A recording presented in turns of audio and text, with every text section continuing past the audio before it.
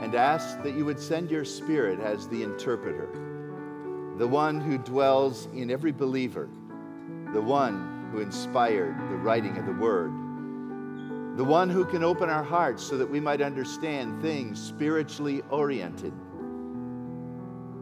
Take your word home to our hearts with power today so that we will be changed. In Jesus' name we pray, and all God's people said, amen. Sometimes people will ask me, because we've taken multiple trips to Israel, what's your favorite part of Israel? And I say, well, I kind of answer like the glutton when asked, what's your favorite food? I like it all. But if you would to kind of push me into a corner and say, what is indeed your favorite spot, your favorite experience, I seem like I always come back to the Sea of Galilee. And from all the wonderful stories about the life of Christ on the Sea of Galilee, I seem to always come back to the time when Jesus walked on the sea. It's found in Matthew chapter 14. Let me encourage you to turn to that section of Scripture. And it's a story about a rough night on the sea. Actually, the whole chapter is linked together with very important events in the life of Christ. First of all, the first 13 verses or so deal with, first 12 verses deal with the death of John the Baptist and the fact that Herod Antipas, who, by the way, had his palace on the Sea of Galilee in the city of Tiberias, thought that the coming of Jesus was John come back from the dead. It highlights the fact that there was a lot of political unrest and tension going on around the Sea of Galilee, and Tiberius might have been even in his palace when all of this took place.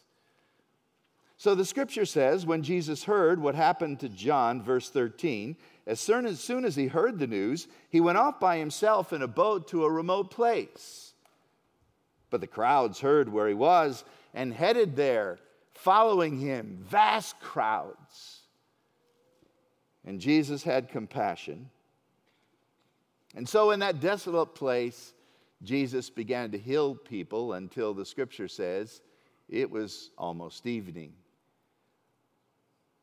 And because it was almost evening, the disciples said, well, Lord, you need to send these people away so they can go in the various towns and buy food. It's getting late. And Jesus said, why don't you do something about it? Why don't you feed them? And their response was, impossible. What can we do? I find it interesting that when Jesus gives us a command to do something for his name, our response is similar. This is impossible. All we've got are, just some fish and some bread. And Jesus said, bring that to me. And he breaks it. And you know the story of the feeding of the 5,000 plus. There were 5,000 men. They didn't count the women and children in that day, unfortunately. But it simply shows that the crowd might have been 10,000, maybe 15,000. Who knows? But Jesus fed them all from a small lunch and ended up with 12 baskets of leftovers. And boy, what a stir that caused. The Bible tells us that the crowd was pretty excited, and I'm sure to some extent the disciples were too. But when we get to verse 22, this is Matthew 14 and verse 22, it says, immediately Jesus made the disciples get into the boat and go before him to the other side while he sent the multitudes away. After they were fed, and darkness is descending upon the whole place, Jesus, and this is a very strong, unusually strong word, he compelled the disciples to get in the boat and go to the other side. Now, if you're following Mark's reading of the same event, the other side is Bethsaida. And if you go to the traditional place where Jesus fed the 5,000, that means you're on the northern shore of the Sea of Galilee, and actually you're heading from the west side toward the east side. To walk the distance is about an hour. But why? Why did Jesus send these disciples away? Why did he command them to go? And I think the first reason is simply this: everyone wanted to make him king. I think the disciples might have been maybe unwittingly encouraging the crowd. Hey, Jesus is the Messiah. Let's make him king. And look what it says in John's Gospel, chapter 6 and verse 14, that when all of this happened, the people got excited and they wanted to force Jesus actually to be king. Could we see John 14, please? And so the fact of the matter was that Jesus was working against the whole enthusiasm of the crowd and maybe the disciples too. And it wasn't time for Jesus to be king. By the way, Herod might have been able to see from his palace the goings-on that were taking place in the shore. And so when Jesus said to go to the other side, it's very interesting. Going from the traditional place where Jesus fed the 5,000 over to Bethsaida is rather short distance, but you're going from the western side to the eastern side. You're crossing into a new territory. You're out of Herod's jurisdiction and into the jurisdiction of Philip the Tetrarch, so at least the disciples would be safe. It might have been a political move. And that's why he urged them to get in the boat and go to the other side, compelled them while he dismissed the crowd and tried to put down this enthusiastic uprising to force him to be king before his time. Because Jesus could not yet become king. Before the crown, there's going to be the suffering, the cross. Right? There's a second reason why Jesus compelled them to get in the boat and to go to the other side. And that reason, well, I'll tell you later. But the interesting thing is, Jesus told them to get in the boat, and the scripture tells us, verse 23, when he sent the multitude away, he went up on the mountain by himself to pray. Now evening came. It was approaching when the 5,000 were fed. Now it is indeed dark. Evening is upon them. And he was alone there up on the mountain. But the boat that the disciples were in was in the middle of the sea, tossed by the waves, for the wind was contrary. Now again, it was a rather short cruise. Not even a 3-hour cruise. And the weather started getting rough, and the tiny ship was tossed. Sound familiar? And they end up now in the middle of the Sea of Galilee. It's only about 7 miles across, but they're further from shore than they ever have been all night, and they've been rowing and really getting nowhere. And look at the word tossed in verse 24. Very unusual word. It's used about 12 times in the New Testament, and it is the word tormented. They were being tormented by the sea, and they were feeling it. Did Jesus know that they were going to get into trouble that night when he compelled them to get in the boat and go on the sea? Did he know? If he's God, he did. And he is God. In fact, they were in the midst of a horrible situation, endangering their lives at the command of God, simply because they obeyed what God told them to do.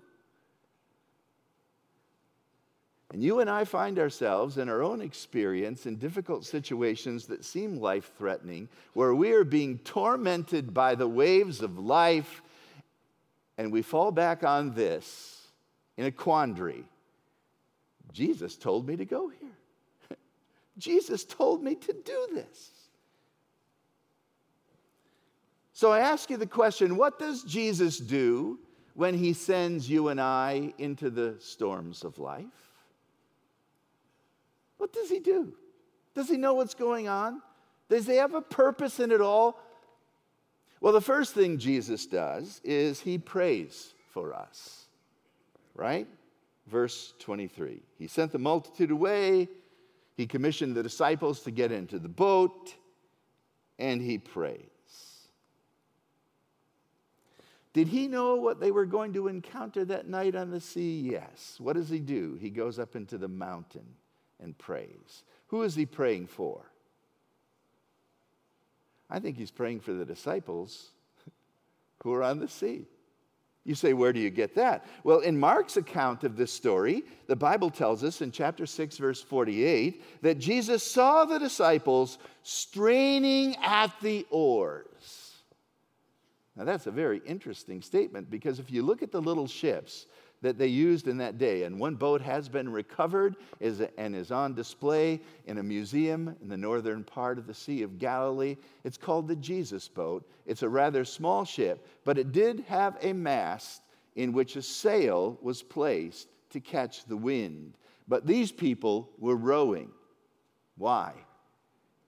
Because a horrible storm had taken place, what the locals call a shakira. If you look at the Sea of Galilee, it's like it's in the bottom of a bowl. And the high mountains, especially in the northern region, all around the sea, cause storms to come in sudden fashion without any warning. And when they hit with such force, like a shakira, the waves can get over 6 feet. And it's impossible to sail or row against them. And so I don't know where the wind was coming. In the northern part of the sea, it's like you're in a whirlwind. It's coming from every direction. But they were making no headway in the midst of the storm. And I think Jesus was praying for the disciples that he sent into the midst of the storm. Say, did Jesus know what you would encounter in life when you gave him your heart and became his child? Yes. Did Jesus know the storms, the opposition, the heartache that you would face as a believer? Absolutely. What's he doing about it? He ascended on high to the right hand of God the Father. And what is he doing there? Romans chapter 8, verse 34 says Jesus at the right hand of God the Father is interceding for us. Did you know the greatest thing you can do for anyone is to pray for them? And did you know that the greatest person you can have praying for you is Jesus? And did you know he's praying for you right now? You feel all alone in the midst of the storm and wonder, why in the world would God put this on your agenda, on your life plan? And what is he doing about it? He's praying for you to accomplish his divine purpose. So never forget this. While I'm rowing down here, he's praying up there. And he knows exactly what's happening because he sent me into the storm. The second amazing thing about this miracle is that Jesus comes to them. That's what he does for them. He prays for them first of all, and then he comes to them in the second place. Now, in the fourth watch of the night, Jesus went to them walking on the sea. What was troubling them? The sea. I mean, the wind without the sea is no big danger, but a strong wind out on the sea is life-threatening. And Jesus comes to them on the very thing that is troubling them, the sea. Let me put it another way. They would not have seen this amazing miracle and the power of Christ had it not been for their problems. And could it be at times that Jesus allows us to go out in the midst of a troubled sea so that we can learn how powerful he is? By the way, they had just seen him turn a small lunch into a miraculous feast for thousands of people, and they didn't get it. This is lesson number 2. Same lesson, actually, just a different approach. You didn't get it the first time. You didn't realize the power the first time. Let's try a different approach. And so that's exactly what God is doing for them. By the way, I want you to understand this. Verse 25 says, "Now it was the fourth watch of the night." The Jews normally divided the 12 hours of night from 6 p.m. to 6 a.m. into 3 watches. But later on, they adopted the more popular Roman division of 4 watches. So the fourth watch of the night is that last part of the night just before dawn. It's 3 a.m. to 6 a.m. We don't know exactly when this is happening, but it is happening somewhere around 3 a.m. to 6 a.m., which means that these dudes have been rowing on the sea against the wind for hours. And I'm sure they said to themselves, "Where's Jesus?" Have you ever prayed for Jesus to come and help you in your problem, and it seems like you're praying forever and there's no response? That's the way they felt. Why did he send us? Apparently he didn't know what's going on. And where is he? By the way, Jesus said, "I will meet up with you later." They were probably hoping that he would meet up with them sooner than later. And nothing was happening. The fourth watch of the night. Boy, the problems I face never seem to be solved in the first watch. And that's part of God's plan as we endure and go through the difficulties. 9 hours of rowing. And Jesus comes to them walking on the water. By the way, did you know that the Egyptian symbol in hieroglyphics to speak about the impossible thing is simply a picture of 2 feet on water? I love that. It's impossible to feed a multitude with a small lunch. It's impossible to walk on the water, and yet Jesus is doing it. By the way, I have no idea how he did it. Did he congeal the water and make it hard so that his feet had something stable, or was he levitating above the waves? Doesn't make any difference. As we heard a moment ago, the one who made the sea, creates the sea, he can easily walk on the sea because the sea is his. He knows how it works. And as he suspended the physical laws of nature and life when he multiplied the bread, so he's now suspended the laws once more to come walking on the water to the disciples. And the guys who were mystified by the miracle of the bread are now terrified by the waves of the sea, and Jesus conquers their problem. That's it. That's the point. Whatever problem you have, Jesus is greater than the problem. And he'll come to you and reveal himself to you in the midst of the problem. You just may have to wait till the fourth watch of the night.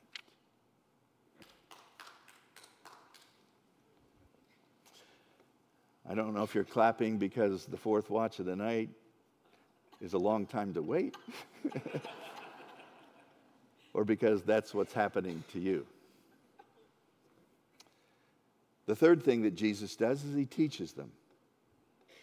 He teaches them. He teaches them about his amazing power. He teaches them that he is the sovereign of the seas and nothing is too hard for him. Didn't you get it earlier in the evening when I multiplied the bread? Okay, how about this lesson? Do you get it now that I'm on the sea? By the way, the scripture says when Jesus came walking to them, they were troubled by his presence and said what? It's a ghost. The Greek word is where we get our English word phantom. It's only used 2 times in the New Testament, both occasions in this story. It's a phantom. And Jesus said, "No, be of good cheer. It is I. Don't be afraid." And that's what Jesus says to us in the midst of our problems. There's a positive way to look at this. I'm here. By the way, it is I, in the middle of verse 27, is a lot like I am in the Old Testament. I am here. It is I. Don't be afraid. One word from Jesus can calm our fears. That's the point. Learn in your problems, whatever they may be, however long they last, to hear the word of Christ, to see and know the presence of Christ, and to embrace the word of Christ. Be of good cheer. I'm here. Don't be afraid. Now, at that very moment, the waves are still slopping over the boat.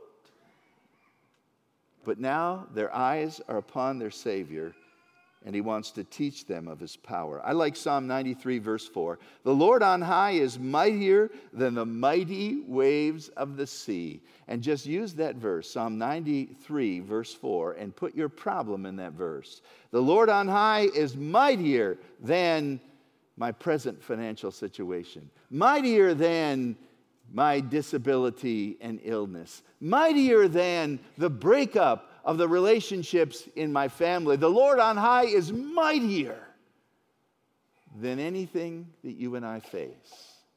And in our problems, he prays for us, he comes to us, and he teaches us. By the way, Peter was going to get a lesson, right? In the other accounts of this story, it says nothing about Peter. But in verse 28, Peter answers him, Lord. Now, Peter is the spokesman for the group. He's often the one who speaks first. And he often speaks without thinking. Some people feel this is the height of presumption. I'm not so sure. Lord, if it's you. Now that he's not wondering if it is, he now recognizes it is. He's heard the word from the Lord. He's embracing God's word. Yes, it's you. I recognize it's you. Lord, since it's you, bid me, command me to come to you on the water. Peter's the only one who would have thought of that. And I'm sure if Thomas had been there at the same time, he would have said, oh, Peter, just shut up and sit still. The Lord's here. Don't make a scene. But Jesus said to Peter, come. Why? Did the Lord know that Peter was going to sink? Yeah, that's a lesson Peter needed to learn. But I think sometimes God is just so happy when we venture out to do something by faith that he lets us do it even though he knows we'll fail to some degree. Come. And so Peter got down out of the boat and he walked on the water. Who in the world has ever walked on the water? Two people, Jesus and Peter. Now, I'm really glad that Peter didn't make it all the way to Jesus and then back all the way to the boat without a drop of water on him, or you and I would have been in trouble.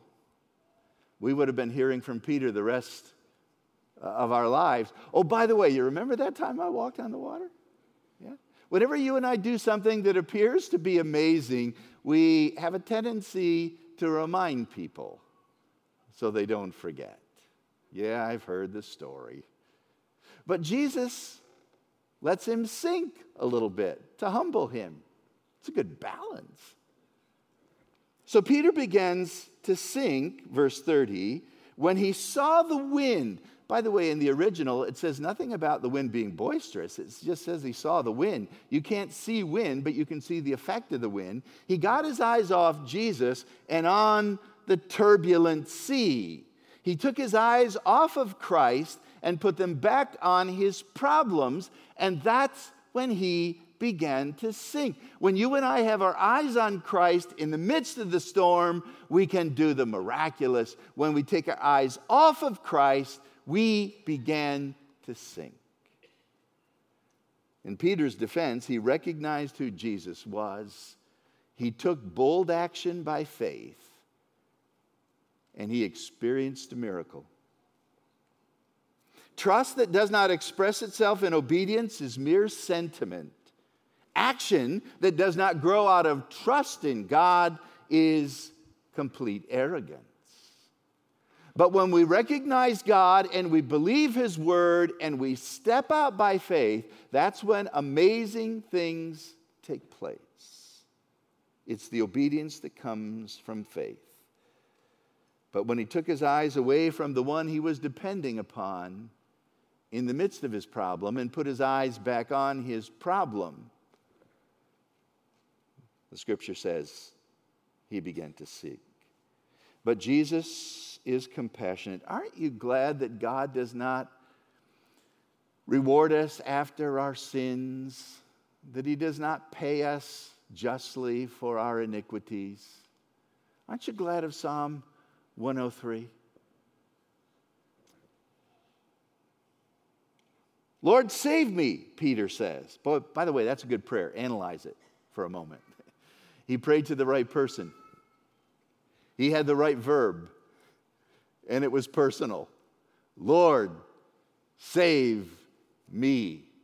No extraneous words there, no liturgy that goes on and on. It's short, it's powerful, it's heartfelt.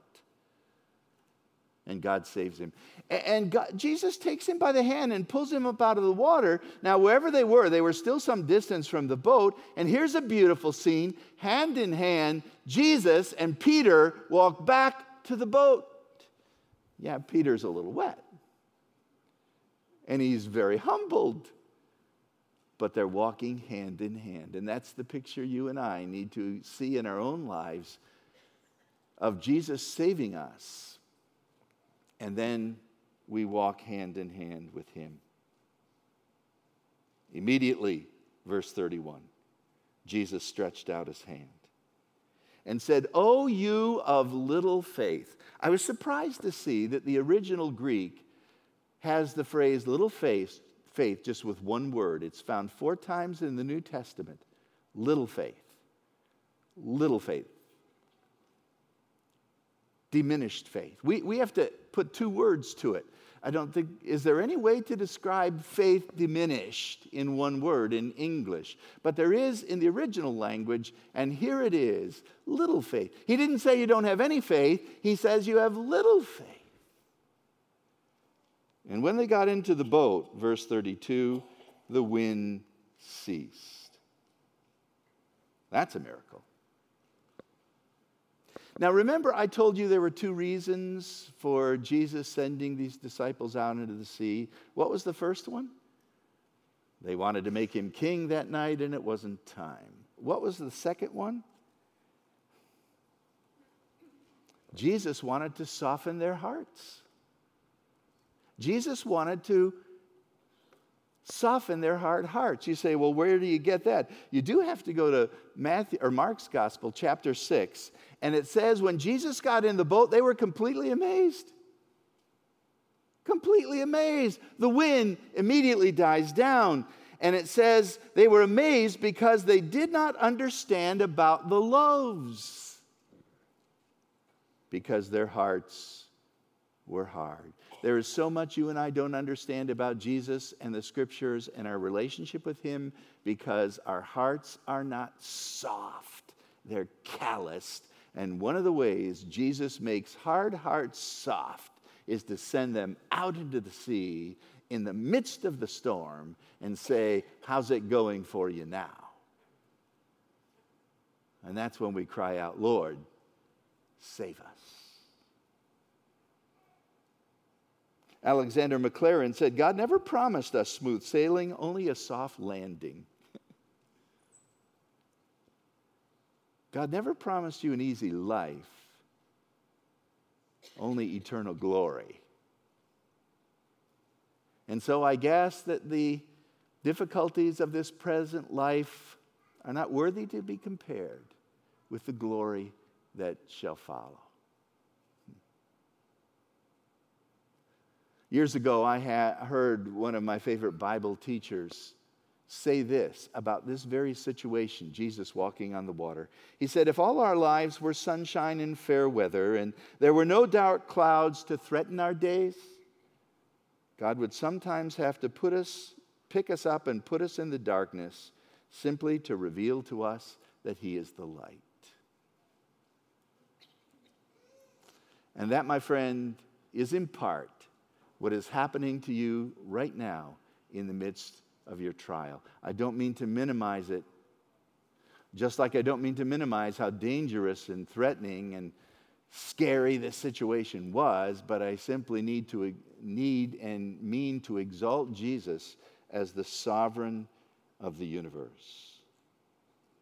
And when Jesus is in the boat, peace comes to the soul. Look at verse 33. Then those in the boat worshiped him and said what they did not recognize when he broke the bread, "Truly, you are the Son of God." And that's where we learn from this wonderful story that our trials, the trials that you and I experience in life, are intended to leave us worshiping. They're not meant to mystify us or to terrify us, although we go through that process. The trials of your life and my life are intended to leave you worshiping God, the one who has all power and is mightier than the seas. We sing, do we not?